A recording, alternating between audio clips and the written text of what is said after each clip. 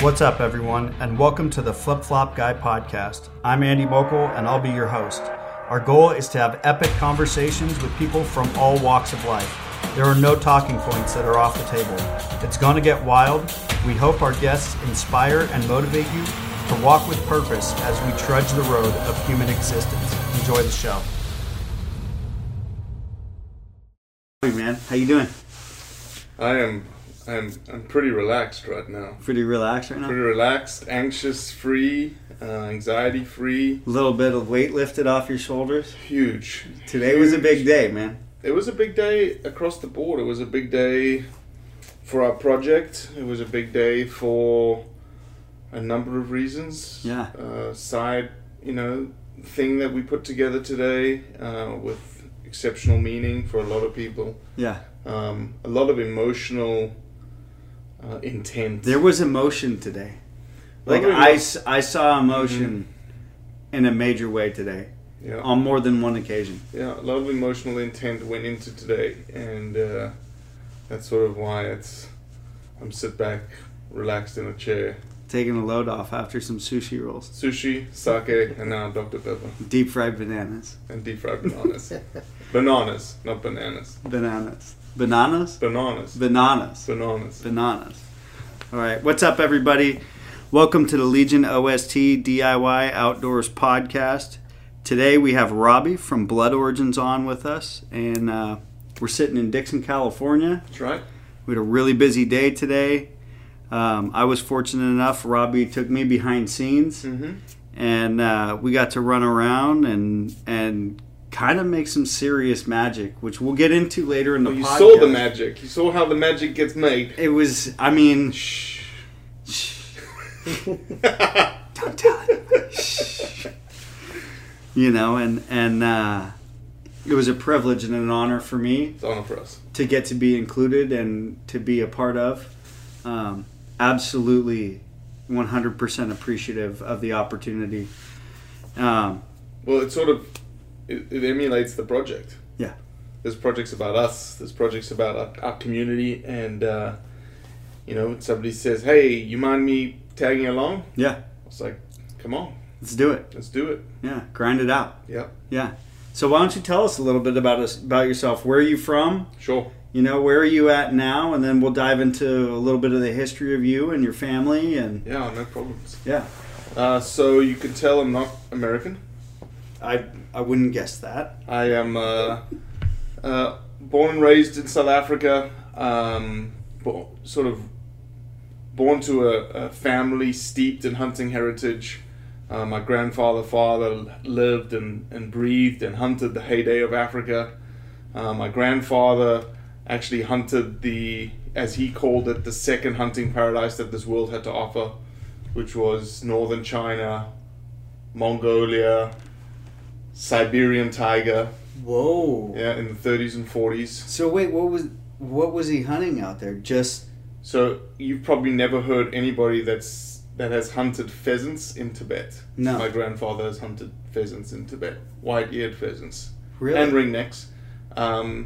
And he stag was pretty much common. Yeah. At one point in my grandfather's life, multiple revolutions were going through northern China at the time, post-World War II.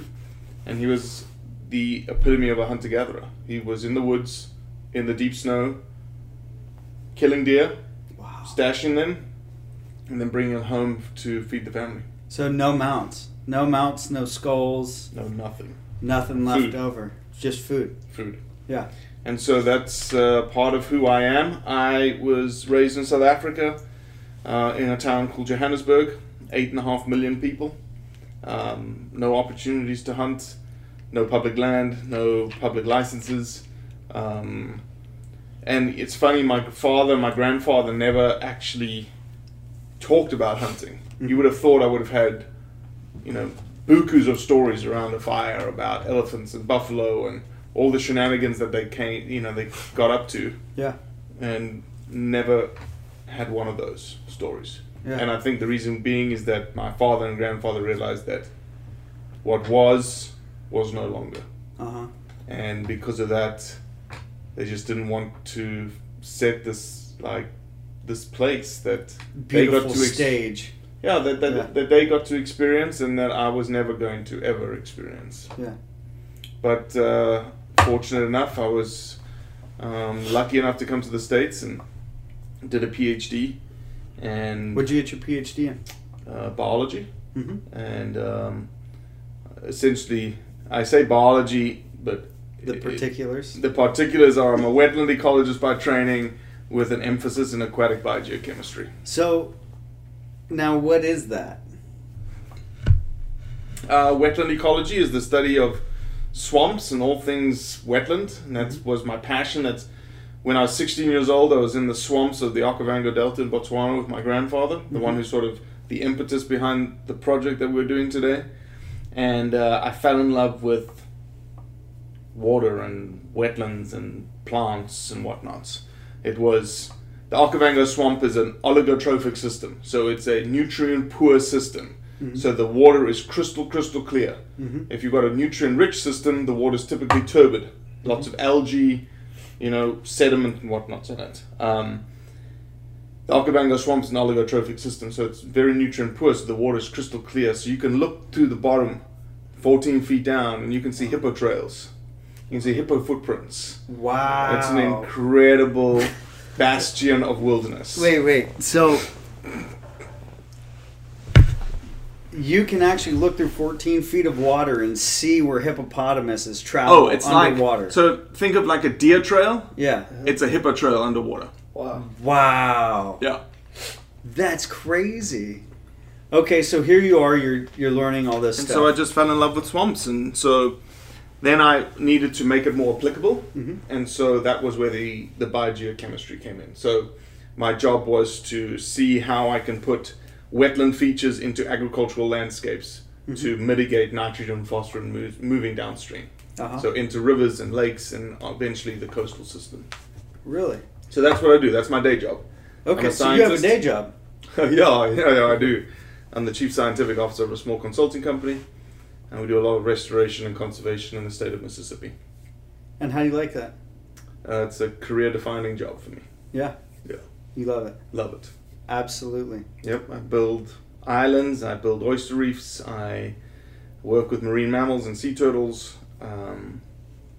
You name it, I work with it. So, and we're going to kind of go off on a tangent here about oyster reefs. So, you do oyster reefs, right? Uh-huh. And why are you guys building oyster reefs? What's the benefit for the ecosystem? We have no oysters left. Uh-huh. And so, actually, from an oyster's perspective, oysters are probably one of the, dare I say, oysters are keystone species in a nearshore marine environment. Mm-hmm. Keystone species is like the keystone of an arch. There's always that big stone that sits in the middle of the arch. Yeah. If you ever go and see an arch being built or is built, there's this keystone piece in the middle. That holds it all together. Keystone holds it all together. And so oysters essentially provide multiple ecosystem services. They filter water. They provide habitat for other critters to live in and on. They attract fish. They grow fish. They obviously have a substantial human benefit. Mm-hmm. People like to eat oysters. It's a good economic driver for coastal communities. Yeah. And so it's important. And they also have mitigating effects of storm surge and flooding. So there's a lot of different reasons why you'd want to build back oyster reefs. So the reason why I bring it up is the town I grew up in, they've been shutting down oysters on the coast by my house. Happening everywhere. In Marin County. Mm-hmm. And it's so funny to me because some of what they're using to fight and say, yes, we need to shut these down and close down all the oyster hatcheries, or I don't know the proper vernacular. Oyster farms, sure. It could be, yeah, could be. Yeah. They're shutting them down, and everybody, is like, this is the benefit, right? And then you look at the East Coast, and then what's going on down by you, and they're investing more in oysters and having... Well, we're investing more in oysters because we've lost pretty much all of our oysters. Mm-hmm. That's why we're investing. Yeah. I don't know why those are shutting down in California. It's either a water quality issue Or again, you may not even you may have the same situation we're in that there are no oysters out there, so there's no point in opening up the oyster grounds for harvest, because all you're doing is damaging the reef even more. So yeah, it's an awesome job. It's an awesome day job. As I said, from a scientist perspective, career defining. Yeah. And get to play in lots of different restoration pots, essentially. Yeah. Okay, so you're doing that. Uh-huh. All right. I think we left off, you were still living in South Africa?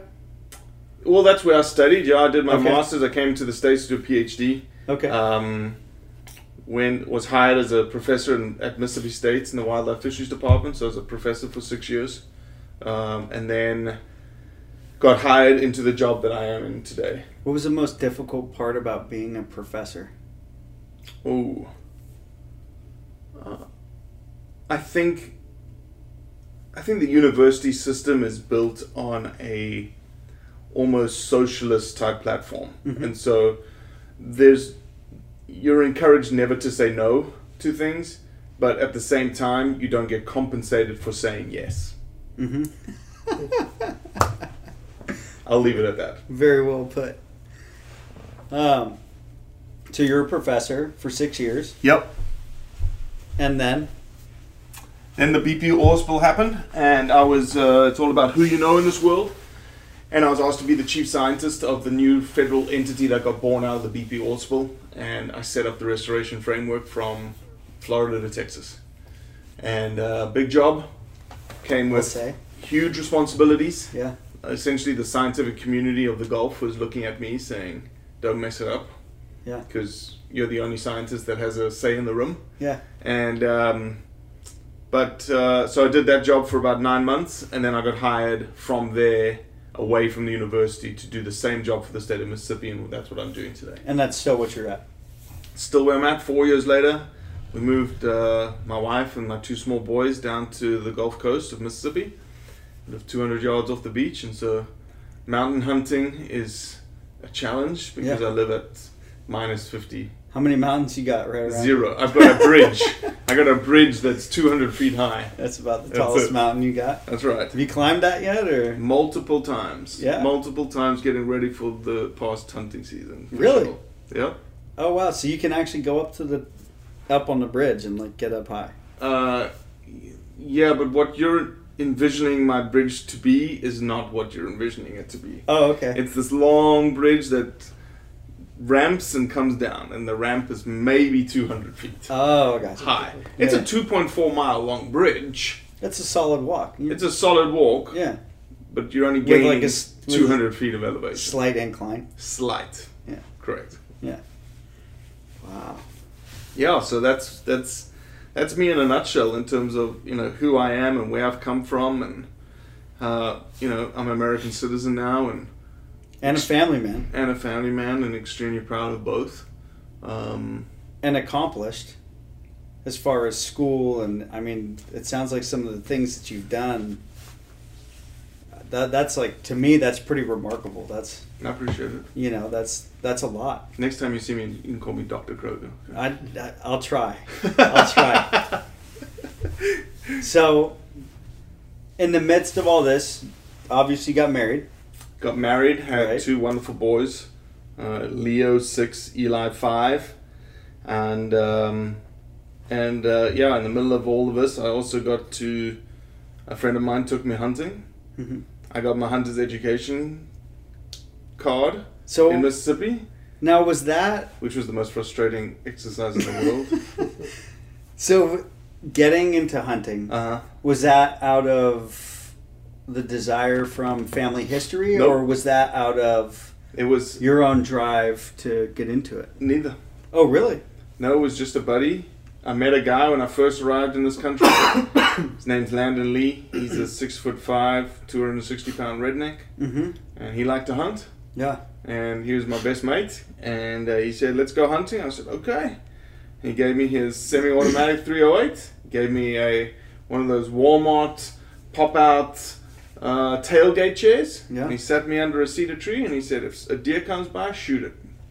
And that's that. That's that. Yeah. And yeah, that was my start into hunting. And really, it was just a very sporadic exercise. Yeah. And everything was a sporadic hunt. Like, duck hunting was just sporadic. Mm-hmm. Let's go see if we can kill a turkey, very sporadic. Yeah. Hey, whitetail deer hunting, let's just go see if it's really sporadic. And was this public land or private? Because I know Private. Private. Down there, mostly, a lot of it's private. We've got some good public ground okay. in Mississippi, but mostly it's private. There's a lot of little farms that you can hunt and stuff. Yeah. And, I don't know when the shift came, but I wrote a story about a duck hunt. And I think it was on that duck hunt that it shifted. I think both boys were born now. And I titled the story, Like versus Love. Mm-hmm. And up until that hunt, I was a like-to hunter. I liked to hunt. Yeah. When it was convenient. Yeah. When the weather was nice. Mm-hmm. When you didn't have to grind it out. When you didn't have to grind it out. When you're going to see a lot of animals. It was very convenient, very comfortable. Yeah. And that hunt was brutal. I remember waking up to the pounding rain on the tin roof. Pounding.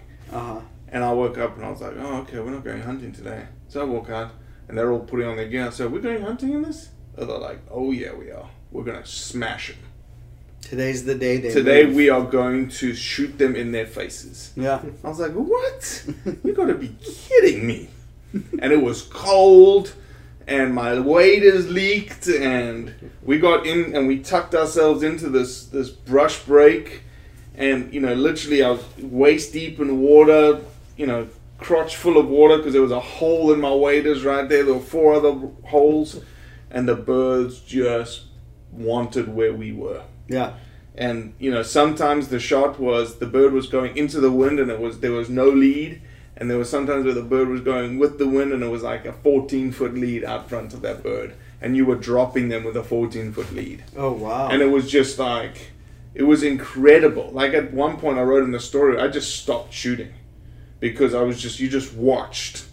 And there were ducks piling up, guys were shooting to my right, to the left, and you just watched all this chaos. Because the wind, the chaos of the wind, the chaos of the rain, the chaos of the coldness. Yeah. It just all came together and I was like, whoa, this is what it's like. That was the day. That was it. That's when I went from liking it to loving it. Yeah. And so it was just, and that's where I think you mentioned this innate thing that's inside me. I think that's when I started exploring what that was. And I actually then started, looking back at what my grandfather did and the stories he wrote and exploring family history. And that's when my grandfather wrote a lot and he typed everything. Back then, obviously, typewriters was the way to go. How cool is that? And at my 16th birthday, he wrote a letter to me. Because I obviously had expressed an interest in hunting. Yeah. And the letter, and I've still got it today, it's on rice paper, and it's the impetus of the Blood Origins project. And it said, "Dear Robbie, I'm so glad to hear that you want to go hunting. It must be, quote unquote, in the blood." And that was it. And I've still got it today, and it's in impeccable condition. It's on that old rice paper that people used to type on. Yeah. And that was it. It was like this exploration of this side of us that thing that should be inside you, that thing that's inside all of us from generations past about, who we are as hunters. Mm-hmm. And I started exploring that. And out of it was born this idea, one of storytelling. Yeah. Because that art is lost today. And it's lost, right? It's lost. But how many storytellers do we have that are phenomenal storytellers across every hunting campfire around the planet? Amazing. Thousands. Hundreds of thousands. Yes. Because that's what we love to do as hunters. We like to tell stories. About our past hunts. So then why doesn't that translate now to what we see in social media today? Yeah. Nobody wants to tell stories anymore. Yeah. They just want to show the biggest buck or and then the biggest strap. The biggest strap of ducks. Yeah. Or whatever. It's just... And that's the point of the project. The point of the project is let's just change this narrative that we've got pigeonholed into, Mhm. or that we've been forced into the corner to tell, Yeah. because that's what the industry wanted. That's what we were supposed to be showing. We're supposed to be showing the bigger, baddest buck that you possibly could show. Yeah. And so I was like, man, I'm done with it. Yeah. Well, I wondered how much of that goes to hunting magazines for, call it the 80s and the 90s, and the only way you were ever going to achieve status into a hunting magazine was with a really big buck Mm-hmm. and a really good story. Mm-hmm. And now on social media, you can see a range of, very small bucks taken all the way to very large bucks taken. Yeah, yeah, And everything in between. yeah. No, and I think, look, I'm not dogging on the industry. I think that was just out of necessity. Yeah. That's what the industry was born around. It's So you're going to sell more magazines. It's what sells. It's business. I get business. You need to sell a product. Mm-hmm. By selling a product that kills animals more efficiently. Hey, that's part and parcel of it. But there's this other side of us that we sort of lost and we sort of forgotten about. Somewhere along the way. Yeah. Yeah. And that's what we're trying to do with our project. Yeah. And what's the project? Yeah, it's a simple project, really. It's very simple. You saw it today. Yeah. It's simple. It's a storytelling documentary platform on telling people stories about why they are hunters. Mm-hmm. Some people's stories, like my story, is tied to who I was, who my family was, but also now exploring this opportunity that America has to offer and everything that I want my boys to experience that was denied to me growing up in South Africa. Mm-hmm. It's an intimate, we film it very intimately, we film it very connectedly, we film it out of the box. People don't film the way we film. Yeah. Typically. And our interview style is unique. Our interview style is not the classic 1/4 turn. You're not looking dead in the camera. You're interviewing somebody. Yeah. And here it's not an interview. It's a telling of this. Yeah. A telling of why. A telling of a person's reason for being, a person's desire to hunt, a person's desire to pass that on to the next generation. Yeah. Well, and as you say, it's in our blood, which Right. was in the letter, obviously, that you said your grandfather had... That's right. Well, it's funny, it's in the blood, right? That's what was in the letter. Yeah. And if you watch our episodes and you heard today, Yeah. that's what everyone finishes with. So Yeah. it's like that thing that was seeded in me by my grandfather, typewritten letter in 1992, is now the back end of every single episode that we'll produce on Blood Origins. Yeah. And, obviously leading an inspiration of, and looking at all of the projects you have ahead of you and projects in the rearview mirror. Yeah. It's the last piece of what we say in Blood Origins is everyone has a story. This is mine, it's in the blood. Mm-hmm. And everyone does have a story. Your story is unique to you, my story is unique to me, Gerard's story is unique to him. Yeah. But there's a connected thread between the three of us. Yeah. And the three of us sitting here are complete unknowns Yeah. in the industry. But a Jim Shockey Mm-hmm. or Jason Hairston has just as good a story as me, just as good a story as you, just as good a story as Gerard. Mm-hmm. And that's what I'm very, very passionate about, making sure that our storytelling documentary platform is not just famous people. Yeah. It's known and unknown. It's male and female. Crossing boundaries. It's minorities. Yeah. It's people that you look at and you're like, well, you're not supposed to be a hunter. Yeah. And lo and behold, they're a hunter. Mm-hmm. So, you have this idea, Mm-hmm. right? And when you came up with Blood Origins in your head and you had the vision, Mm-hmm. what was the work that you started putting into accomplishing getting your first episode Yeah. recorded and structured and Mm-hmm. Tell us about how that all went down. Yeah, it was interesting. It actually wasn't called Blood Origins to start with. Oh, really? Uh-huh. Oh, how about that? It was called In the Blood. Uh-huh. And so what we did to start with is we filmed 3 pilots. Mm-hmm. We filmed my pilot, we filmed a guy called Lake Pickle, and a guy called Keith Polk. And at the time, what Blood Origins was very much the interview. That was it. There was nothing before, there was nothing after, it was it. No B-roll, no nothing. Just straight interview. Yeah. And that was our pilots, 3 pilots like that. And I took and at the time it was called In the Blood, and that's why we've never changed the ending. That's why the ending says it's in the blood, because that was what it was called. It was in the blood. And I put it in front of Will Primos, because Lake Pickle works for Will Primos. So he said, I'll get you a meeting with Will. So we got a meeting with Will. And Will looked at it, and I knew we had something when Will didn't even talk about what it looked like. He turned around and says, do you own it? He said, do you own the name? I said, what do you mean? I said, I've got a federal trademark, right now for In the Blood. He goes, no. Is there anybody out there that is in the space that has In the Blood in their name? And there were 2. A kid in Wisconsin and this guy out of California that was literally about to drop a whole season of content. I don't know where he went, but his thing was called Fire in the Blood. And Will said, pivot now. Change your name right now before you have emotional heartbreak in 2 or 3 years' time when somebody that has In the Blood in them does something wrong and you're associated with them, or you go to court and you're forced to change because you may not have enough money to fight them and they may have a lot of money. Yeah. I was like, okay. But I was so dead set on In the Blood. And I thought.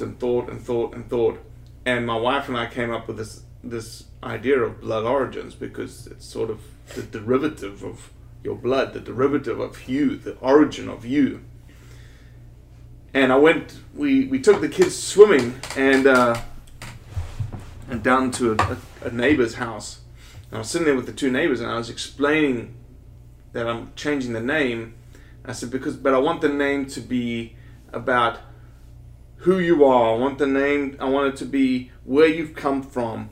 I want it to be tied to your heritage. I want it to be, something you can relate to. And the guy next to me goes, you should call it Blood Origins. And I said, exactly. Nailed it. And I knew I had it. Yeah. And thank God for that. That was it. Yeah. And now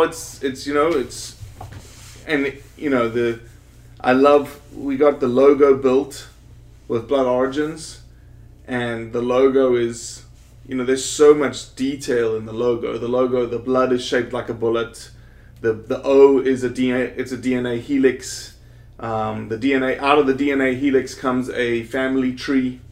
A family tree of heritage. So my grandfather leading to my father, leading to me, leading to my grandson. But now all of a sudden, that family tree represents the Blood Origins community, and represents the people we're filming, and the community we're starting to build. Because each episode leads me to the next episode. So Gerard, who's sitting here, we filmed a guy in season 1 called Joey Gaucher, Big Duck Hunter, and it was an exceptional episode. We filmed it in the swamp. And once we filmed Joey and we put it out there, then what we do is we ask the people who we interviewed, all right, who do we go after next? Because all of a sudden they've become a part of our family and become champions on our behalf. And so it's a unique model. It's a really neat model. And so Joey reached out to Gerard and said, hey, Gerard, you interested? Yeah. And Gerard, being the guy he was, he said, yeah, I'm interested. And so, Gerard, why don't you introduce yourself? So, my name is Gerard Massey, and I live in Southern California. I'm a diehard duck hunter. Yeah. I hunt in Southern California, hunt the wildlife refuge out there. And as a day trade, I'm a psychiatric technician, so I work at a forensic psych facility. Really? Yeah. That's interesting. Yeah. How's that? It's cool, man. I've been there for 13 years now. Like 5150s and... Yeah, and long term. Yeah? Yeah. So 1026, incompetence and trial, 1370s, not guilty by reason of insanity. So, you get approached by blood origins. What's your reaction? So, Joey Gauthier, he actually he hits me up and he's, hey man, this guy out there, they're making this documentary. And I gave him your name. Do you want to do it? And I told him no at first. Cool. I told him, nah, man, I'm not good in front of the camera. I don't know if I got the good words and stuff for him. He goes, no, you'll be all right. And I was like, all right, man, I'll think about it. He's like, okay, I'll give him your number. And then Robbie texts me. And I was, hey, dude, my story's different from everybody else's. I didn't grow up in America hunting. Where'd you grow up? Grew up in America. Mm-hmm. I moved here when I was 9 years old. Okay. But I didn't hunt until I was 26. Okay. Yeah. So my parents hunted. My dad hunted actually in Pakistan.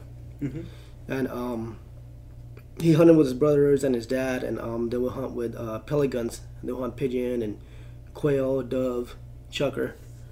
So when he moved to America, he came out here and he started nursery career all over again. So he was busy, raising 2 boys and taking care of the kids and the wife. And, it's tough coming to a new country and starting all over. So hunting kind of got thrown in the back burner. Yeah. So I didn't grow up hunting. But those stories that I had of him, when I was taught as a child, he always told me stories of hunting. And those always stuck to me, so I always wanted to go hunting. Yeah. Yeah. So you decided one day to dive into it. I did, yeah. So my dad... you dove into bird hunting. Yeah. So my dad... You're like a die-hard duck hunter. I am. Big time. Southern California. Yeah. So how I started off was my dad always talked about pellet guns, and I love pellet guns. Yeah. So I bought him one, and then I started shooting it too in the backyard, and it was fun. Yeah. So me and my cousin, who his dad and my dad hunted together, started pellet guns in the backyard, and we're like, dude, we got to go out and get our hunting license. So we didn't know the process for anything, so we went out and took our hunter safety course. We got our license, and we didn't know what we were doing. Mm-hmm. Right? So we go to the shooting range, and I told Robbie the story. We're at the shooting range, and we're sighting in our pellet guns. Put it set at 25 yards, and sighting it in. The guy next to him heard a big bang, and I was like, dude, what are you shooting? That guy had a elephant gun. Mm-hmm. He was about to go to Africa. And, oh, really? Yeah. And we're sitting next to him with a little, plinking with a BB gun. So we had a humble beginning, man. So we just started talking to people at the range, and they told us you can, get a shotgun, and, so we went through the whole process of buying a shotgun and all that, and, kind of leads me to what I am today. So originally you told him no. He didn't tell me no. I told Joey. Oh, you told Joey no. So you guys hadn't even spoke yet. No. Okay. So how did it come around to you guys actually talking? So Joey asked me if he can give him a contact number. Mm-hmm. And I said, yeah, sure. So he'd give it to him, and the whole time I was thinking about it, no, I don't know if I want to do it. I wanted to do it, but I was kind of nervous. Yeah. And then when he called me and told me about the project and everything about it, and I was like, dude, this is something that I should do because my story is so different from everybody else's. And like he always says, everybody has their own story, mm-hmm. right? And that was mine. Yeah. So kind of just fit in perfect. And your episode? It comes out December 11th. Next week. Next week. Yeah. I downloaded the trailer, and I can put, let's see if we can... How long is it? It's freaking 35 seconds. It's legitimate, dude. Yeah. Like, I didn't show you, I showed him today. Mm-hmm. Hold on, let me find it quickly for you. Yeah. Because we did a lot today. Yeah, we did do a lot today. Yeah. Have a look. Hold on, let me start it again for you. So this is the trailer First for peek. Gerard's episode. It'll drop next week. on 2 days' time. 2 days.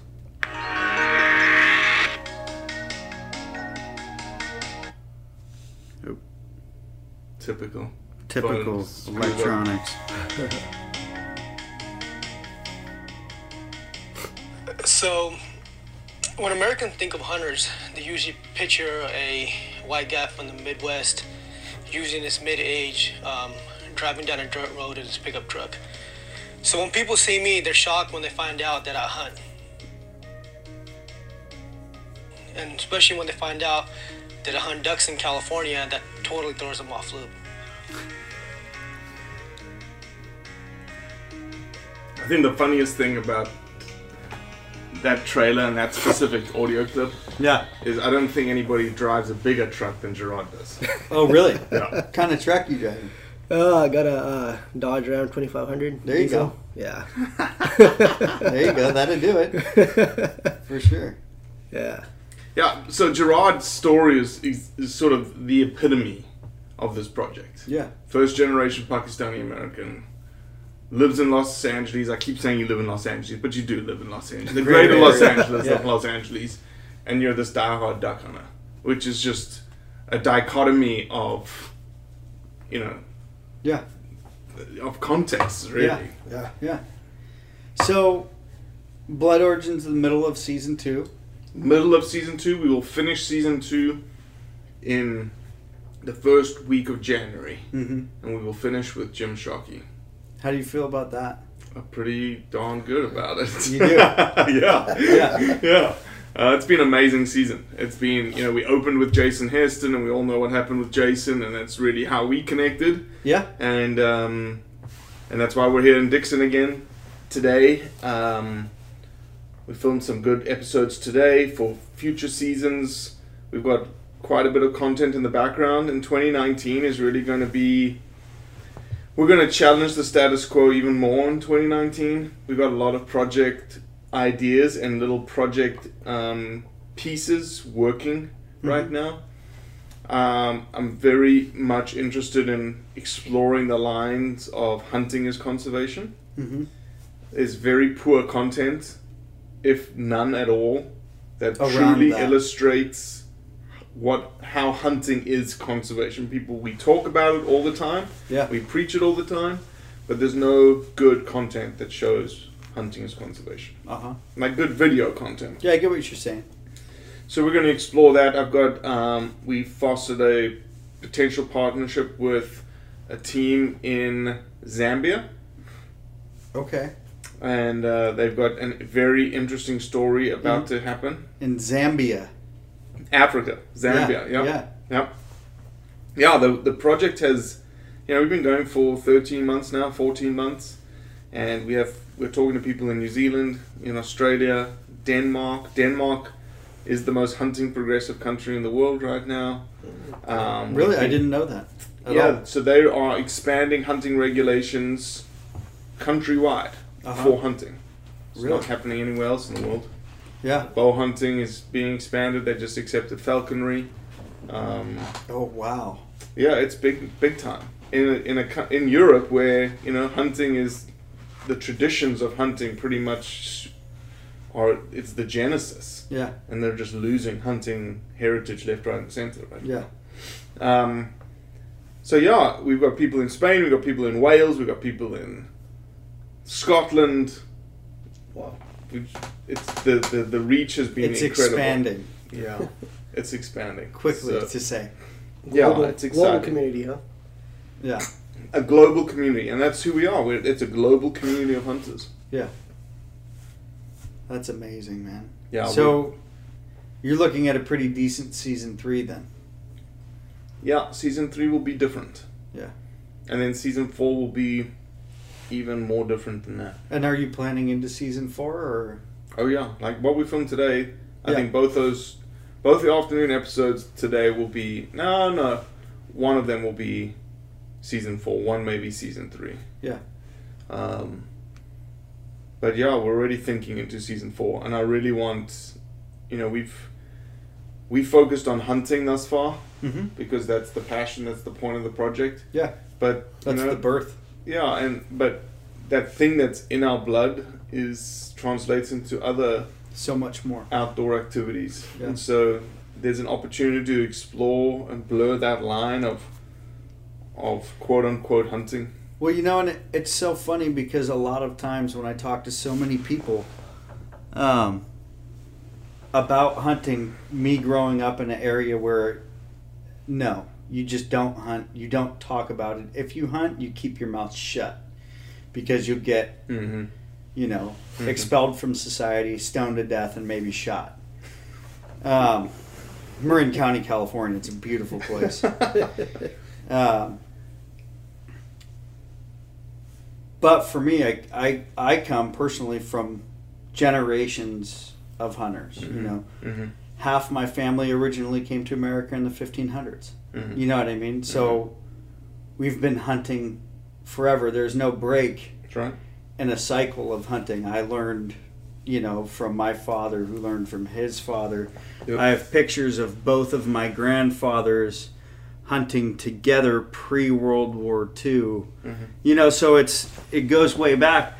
But then there's so many people that have never experienced hunting. They've never experienced anything, or vegetarians, you know what I mean? And I do these barbecues and I cook venison, and I can't tell you how many vegetarians or vegans that I've had that have been like, oh, that's wild game that you killed that yourself. Well, can I try that? Because they're willing to try that. Yeah. And when they do, it's almost like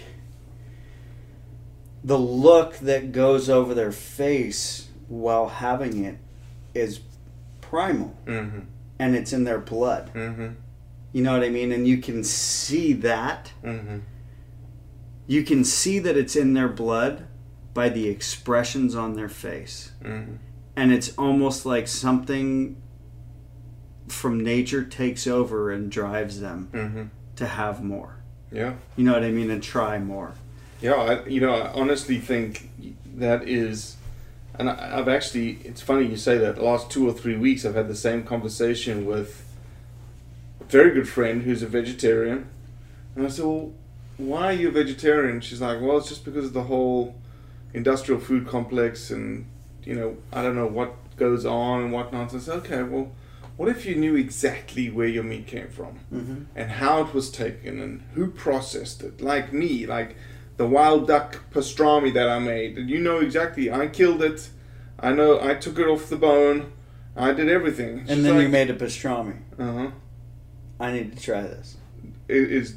Next time? It is legitimate. Bring me some. It is the... That sounds legitimate. It is legitimate. So you're talking to this friend of yours. And she, if... I don't know if... No, she wasn't there. Maybe... No, she did not eat the meat. But she was intrigued enough to say...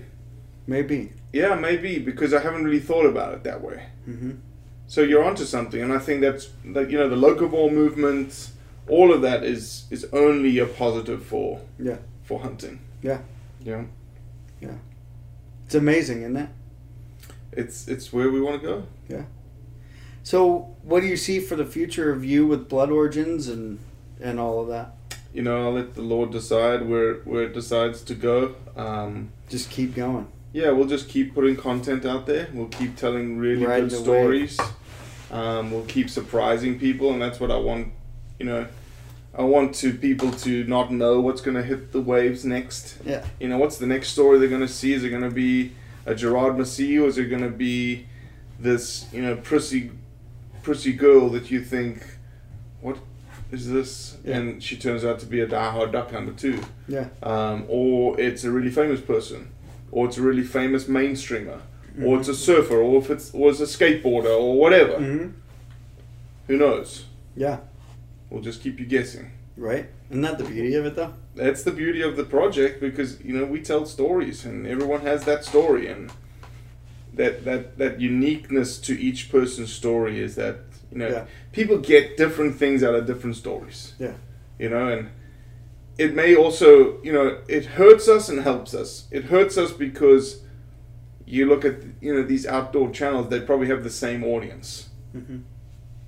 The same 10,000 people watch it, and they watch it all the way through, versus in my stories, that if you take a populace of 10,000, 3,000 might like episode 1, 3,000 might like episode 2, and those 3,000 are completely different. Yeah. Right. And so it hurts us because we don't have 100,000 people watching us because we're not the same thing every time. We have, but hopefully one day we'll get up to those big numbers and whatnot. And, Yeah. We're young, we're hungry, we're doing things that somebody of this young stage of a project shouldn't be doing and shouldn't be talking to the people that we're talking to. Mm-hmm. But we are, so It's happening. it's happening. It's amazing. It is amazing. It's humbling. Yeah. So, you've been hunting for how many years now? 2005, probably 2006, so 13 you're coming to years. 14 years. Yeah, and Coming so, into 14 hot. but I would say only seriously hunting for the last 4. Loving it. Loving it, doing Loving it, it, wanting hunting. to do more, going out and doing other hunts Yeah. instead of just whitetail and Yeah. duck hunting in Mississippi. Yeah.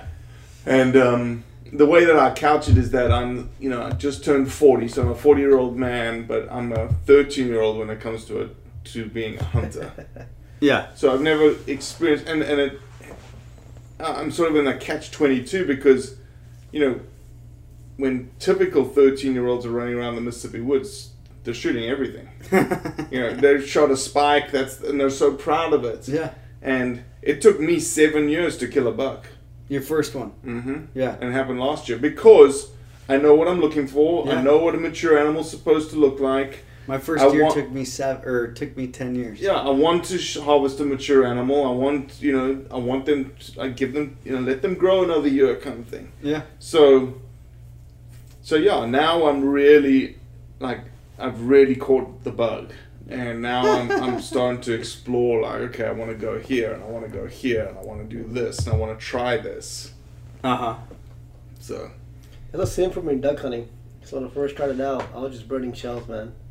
I just wanted to get on, shoot. Mm-hmm. I kind of went from that to limits, wanting limits, all wild limits, filling my strap.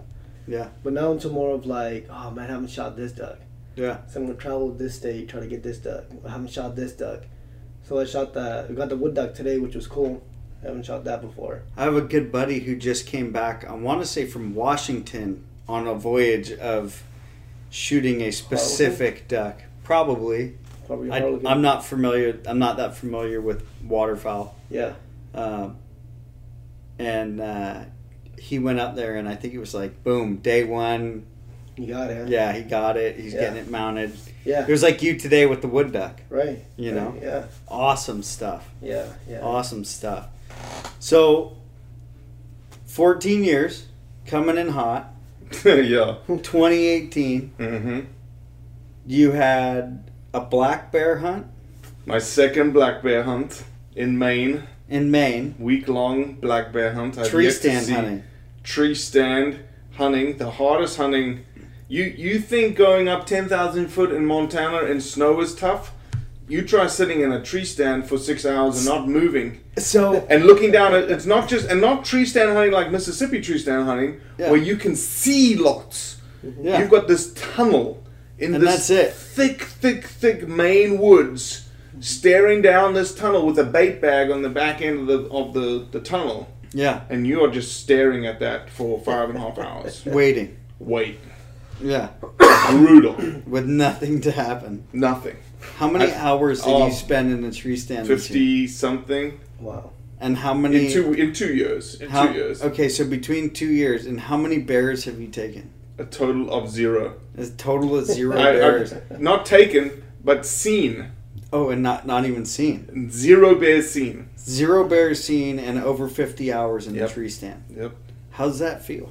It's tough. It's rough. Oh, and people are killing bears around me. People are killing bears all around me. Yeah. I'm like, I must be doing something wrong. Yeah. You know, like me as a Western hunter, I've never been able to understand tree stand hunting because I don't think I could sit in a tree that long.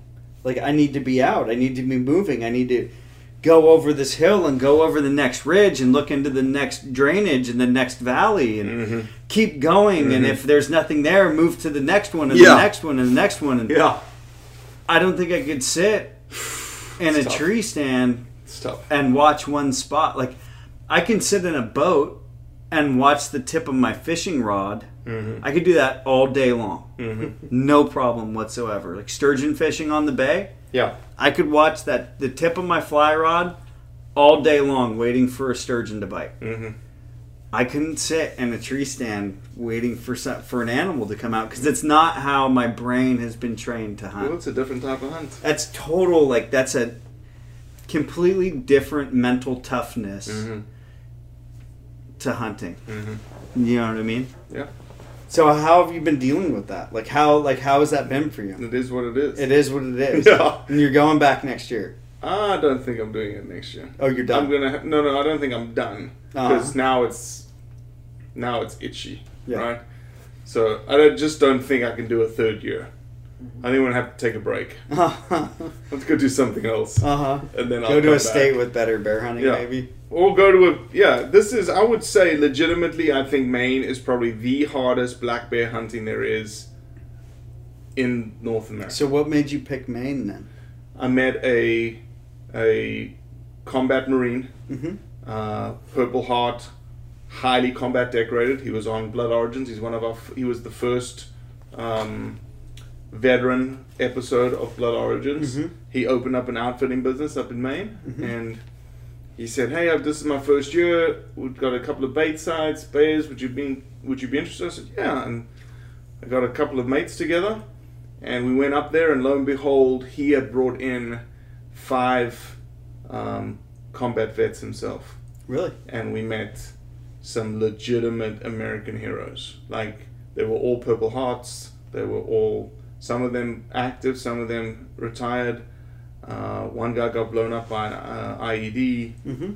Incredible. That first week in Maine, I didn't see a single bear, but being with those individuals just changed me. It was like, not changed me, that seems cliche. It changed you, though. It was just so eye-opening to hear firsthand from these guys. Yeah. These badasses, like truly heroes, and guys that you want, in a bar fight kind of thing. Yeah. You want them at your side. So yeah, that's why I'm sort of loyal to the Maine bear hunt. The Maine. Yeah, but that was that, and then actually before we went to Maine, I went down to Argentina. So how was Argentina? Incredible. And what were you hunting down there? Buffalo. Really? I went down for a Asiatic buffalo because I've got this thing about buffaloes, any type of buffalo. Yeah. And I want to follow my grandfather's footsteps. He shot a buffalo he would kill buffalo with a .416 Rigby open sights. So I said, right, that's what I want to do. So I went down to Argentina and killed a buffalo with a .416 Rigby with open sights at 63 yards. And it was everything I thought it was going to be. It was the first time that I knew if you don't do right, he'll kill you. Oh, easy. And so it was incredible. Everything that I thought it was going to be, it was. And so now I need to find the next buffalo. Is bison on the list? Bison's on that list, yeah. Bison. Yeah. That's a big buffalo. Bison, musk ox, Cape buff, Australian buff.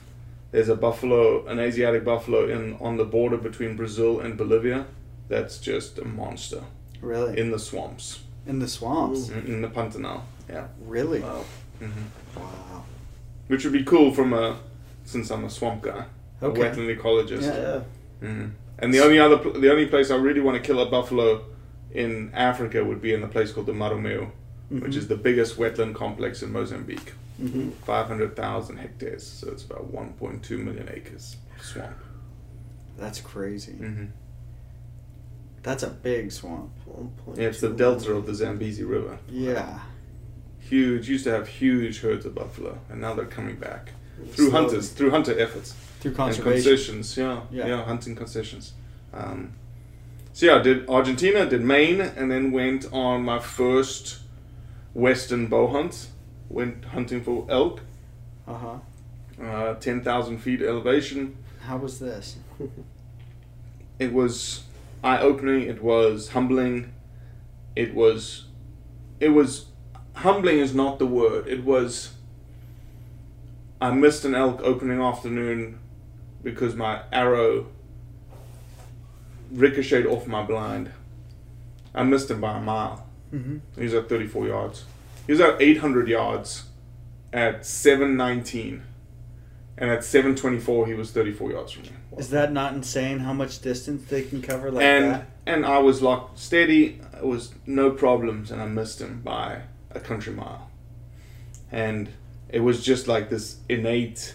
It was what I was saying before. I'm this 13-year-old hunter, but I put so much pressure on myself to kill an elk with a bow that it was just like, to me I'd failed. To me I'd failed everybody. I'd failed my wife, I'd failed my kids, I'd put all this money in, all this time, taking time off work, and I just missed.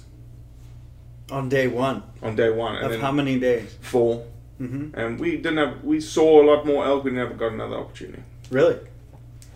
So, day one you miss your elk off a fluke arrow hitting the blind. Well, at the time, we didn't know it.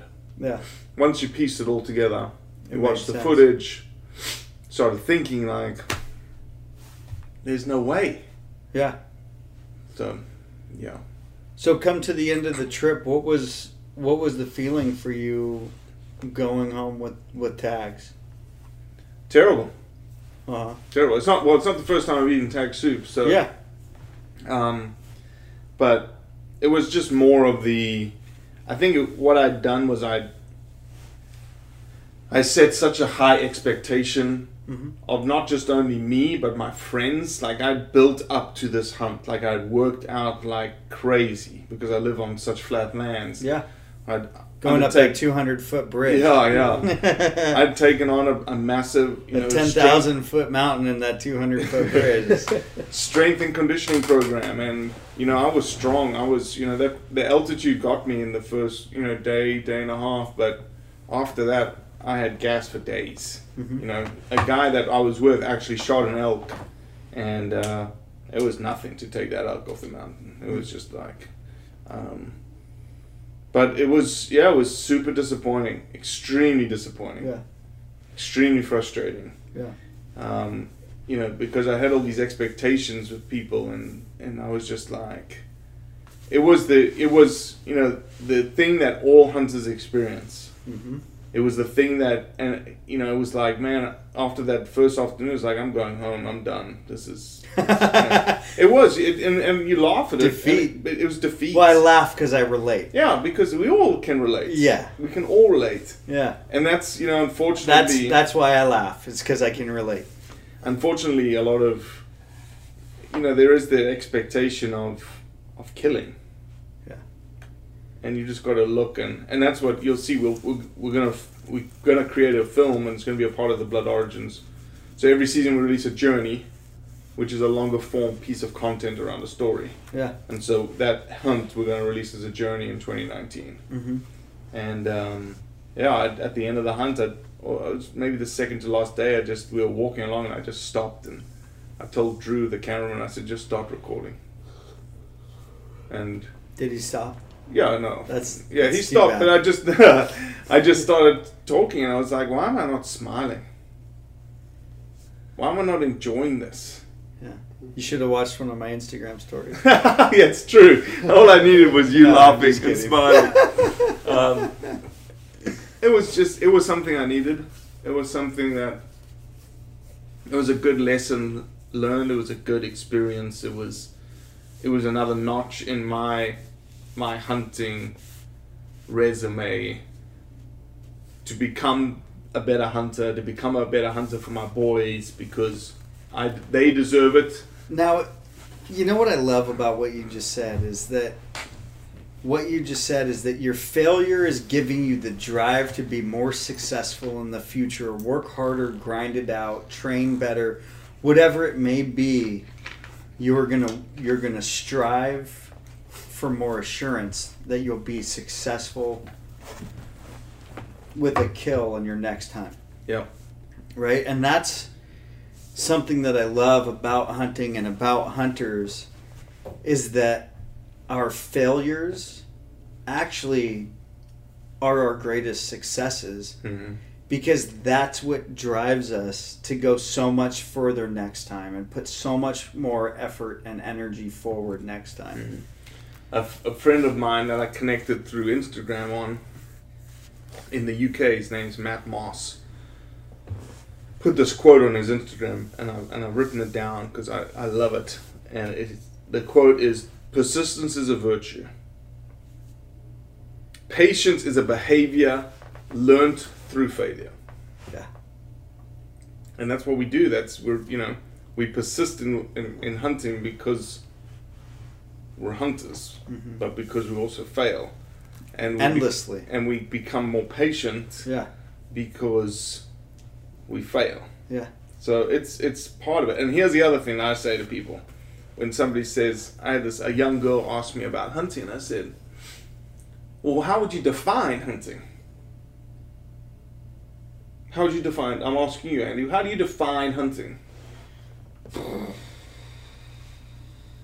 My first initial reaction would be, what part? No. I know, I want an English definition of hunting. If you went to the Oxford Dictionary and said, what is the definition of hunting? I wouldn't know it. Okay, so let me couch it this way. What's the definition of killing? Ending something's life. Okay. There is a clear difference between hunting and killing. Yes. And what is that? Well, you're not. If you were killing on every hunt, you wouldn't be hunting, you'd be killing. Killing has a finality of purpose to it. Mm-hmm. Killing means it happens every single time. Mm-hmm. Hunting as a definition inherently has failure built into it. Uh-huh. Hunting is defined by failure. Search and chase. Yeah. Okay. Searching means you're always going to be looking for something. Has a PhD. Searching means you're always going to look for something. Chasing means you're going to chase something. Searching and chasing inherently have failure tied to them. Yeah. Killing has no failure tied to it. Killing is an ultimate. Killing is a finality. Killing is it. Yeah. Hunting has failure built inherently throughout every single letter of that word. Yeah. Yeah. I never looked at it like that. And that, when I told it was a 16-year-old girl that asked me, and she was like, huh. I said, so next time somebody asks you what's the definition of hunting, you say, well, it can't be killing, because if it's all about killing, then why would I fail 80% of the time I go out? It's like fishing and catching. Correct. Yeah. You just blew my mind. It's late at night as well. It is. So it's been a long day. It's been a long day. It's I get more and more philosophical as I. So you're saying we need at least 2 more hours?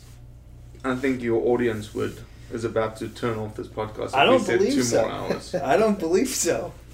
I think some people just turned it up a little bit. Oh man. Yeah. No, it's been a great hunting season. It's been a really nice, we've got, obviously we duck hunted today a little bit. We'll do a little bit more duck hunting in Mississippi, a little bit more whitetail deer hunting. Mm-hmm. And then we will wait for the disease that is turkey season. Yeah. Mm-hmm. What kind of turkey do you have over there? Easterns, the hardest Easterns in the country.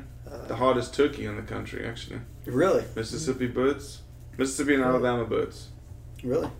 Why is that? Because they've had people chasing them, hunting them for ever. That's ever. like California deer. Well, ever. Yeah. And like so California they're just deer. super wary and super smart and just I don't know if ours are weary and smart. I think they're just population is being decimated by predators. Yeah. And vehicles. Yep. And they're all on private land. Yeah. So we said we went duck hunting today. Yeah, we did.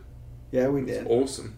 Let's talk. I mean, I don't know how much you want to talk about today, because it's coming.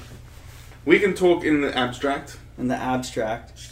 We will say this. So we woke up at 5:30 this morning. We did? Oh yeah, we woke up before my alarm went off for work. It's because I was on Central Time. You're definitely not on California time. We were definitely on California time this morning. Yeah, we woke up early. We filmed a non-hunter this morning. Who's been involved in probably some of the most prolific and epic hunts all over the place. And that's, you know, I don't know if I've said this already in the podcast, so forgive me if I have, but the whole point of the project, the whole point of Blood Origins is to reach across the aisle to that non-hunter and showcase this is who we are. Yeah. And so it's almost... More so than the Elmer Fudd. Yeah. It's almost a little self-serving that a hunter is explaining to a non-hunter, this is why you should be okay with hunting. Yeah. And so we have started exploring telling non-hunter perspectives on hunting. And that's what we filmed this morning. And then this afternoon we filmed 2 mainstreamers, I call them. Yeah. 2 people that are in the mainstream athlete game, if you want to call it that. Could have been movie stars, could have been whatever. Established mainstreamers. And they have an audience that is both hunting and non-hunting. Yeah. And so it's important there because they'll be able to reach that audience that we're looking for. Right now, up until now, we've been preaching essentially to the choir. Nothing wrong with that, but that's not the objective of the project. Yeah. You know, I want to reach those 300 million Americans, not the 20 million that are hunters. So, coming to the close of the day today, the sunset was spectacular to say the least. Yep. Right? Yep. You hit an amazing goal of killing your first wood duck. Yeah. Right? And that was like at the last second. Literally in the last minute of shooting light. Yeah. Someone said, put your camera down, take this shotgun, and then there was your wood duck, and you shot your bird. Right? So what was it like for you coming to a close of the day? We get back to the vehicles, waiters coming off. It was just how we started this podcast. It was like the weight and anxiety of the day because it took a lot of coordinating, it took a lot of logistics. We not only filmed people's stories today, we had a side project that was inherently tied to QU and Jason Hairston and tied to these 2 individuals that were very close to Jason. And so it was a very meaningful day. It was an emotional packed day. And, just walking out of that duck blind, looking at the sunset and just smiling, really. That's what we could do. It was just like we pulled it off. Like we were smiling that we pulled it off, smiling that was awesome, smiling that we killed ducks, smiling that, we were in the company of awesome people. Yeah. Everybody was smiling. Everyone was smiling. It was like big smiles. Like shit-eating grins, big smiles on every face. That's right. It was a good day. Yeah, it was a great day. Notch it in the good column. Yeah. Tack it up right there. That's right. Right? That's right. Right? How was it for you? Unreal, man. Unreal. Just, to me, hunting's more about just, like Robbie said, not about just killing, but just enjoying your time with your buddies and your friends and, meeting new people. Memories. And what we saw today is something that you're not going to forget, right? Yeah. Just, the depth. Yeah. Just, the sunset and the way the ducks were just whistling and coming in and how they were banking and they would see something and flare away and tuck in. I'll stick with you. Yeah. You know what I mean? So it was awesome, man. Yeah. It was awesome. Totally. Absolutely a great day. I had a great time. Well, we appreciate you being here. Yeah. So, we always get a little weird in our podcast. Okay. Throw a little curveball out there. Okay. All right. I'm going to include you in on this, but yours is going to be different from his. All right? So, if I cut off both of your arms, right?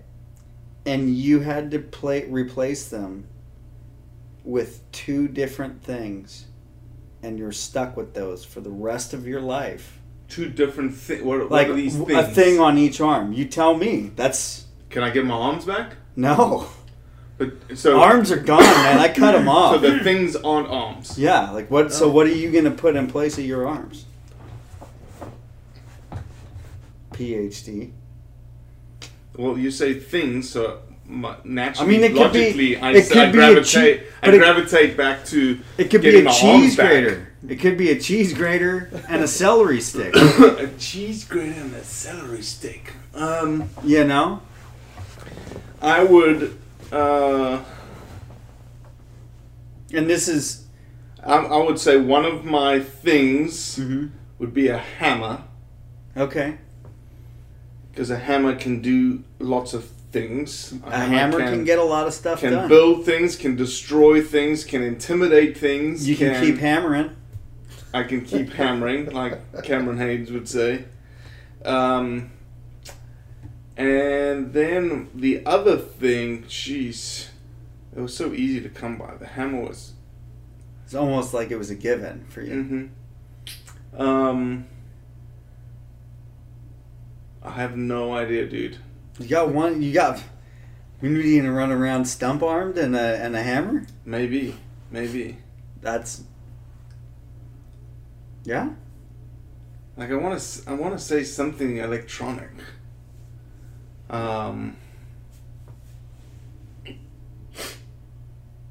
I don't know, man. Like, What if it was a shotgun?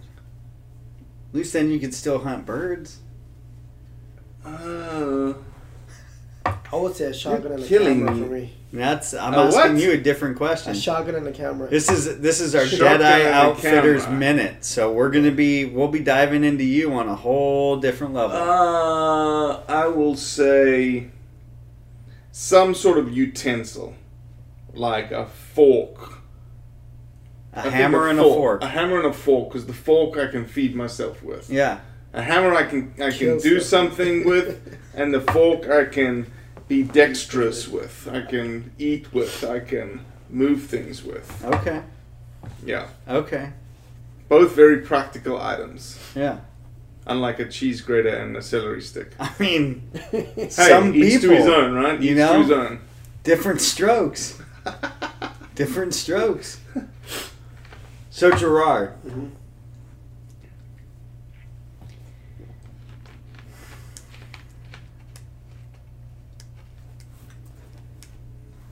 if you